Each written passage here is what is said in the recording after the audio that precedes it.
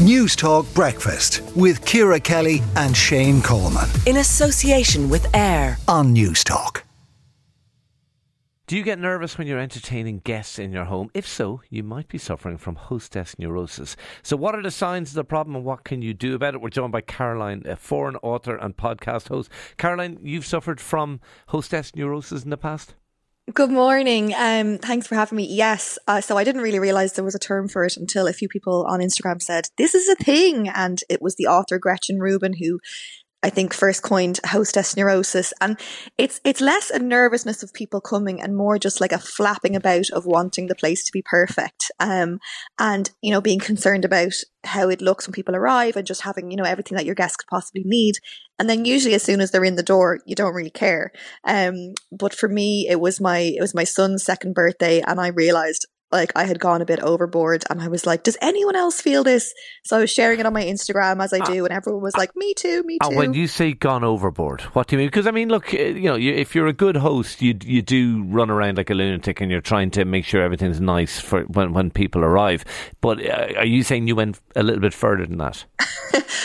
So yeah, I got a little bit carried away and I decided I had to like re-sand the driveway. Like it needed to be done anyway. And then I found myself up in Woodies buying like 3 20-kilo bags of decorative stones to redo along the grass verge. And then I was, you know, just before I had to leave for the airport to pick up my brother and his newborn baby. And to be honest, it was like the newborn baby that I was thinking of, which is absolutely ridiculous.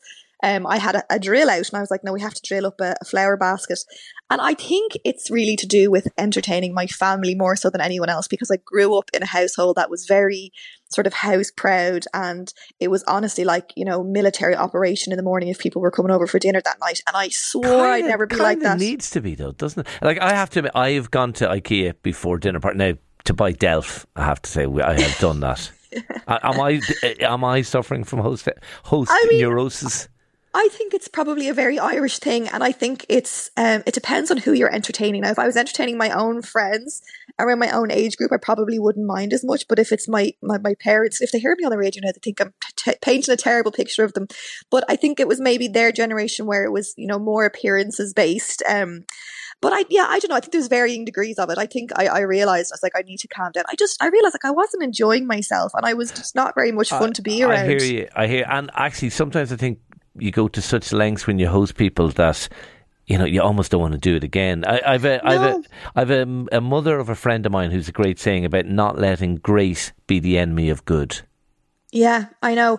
And I keep realising that after the fact, you know, when we were all there having birthday cake and the place was a mess, I was like, nobody cares. But I know, like, sure enough, it'll be the next time and I'll still be flapping around the place. So I think part of it is just kind of accepting that you get a bit like that. My husband is just like, okay, she's gone into this mode. Now I'm going to make myself scarce. And, you know, he just kind of accepts that I'll come back to myself at some point. Not making a sandwich when you just cleaned the kitchen, basically. Oh my God, murder. Like and the thing is, and I swore I'd never be like this, and I'm worse than my parents were first. Like if there was crumbs, it was like the kitchen is closed.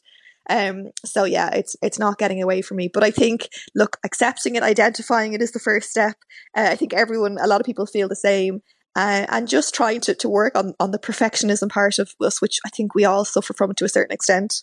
Okay, all right, fascinating stuff. Caroline Foran, very honest assessment there, author and podcast host. Thank you indeed for talking to News Talk Breakfast this morning. My late mother was mad when there used to be visitors coming. Like she'd go a bit bonkers. She used to paint rooms and everything. It was it was quite the thing. I probably painted a room before people came. All right, but anyway, I probably definitely suffer from that.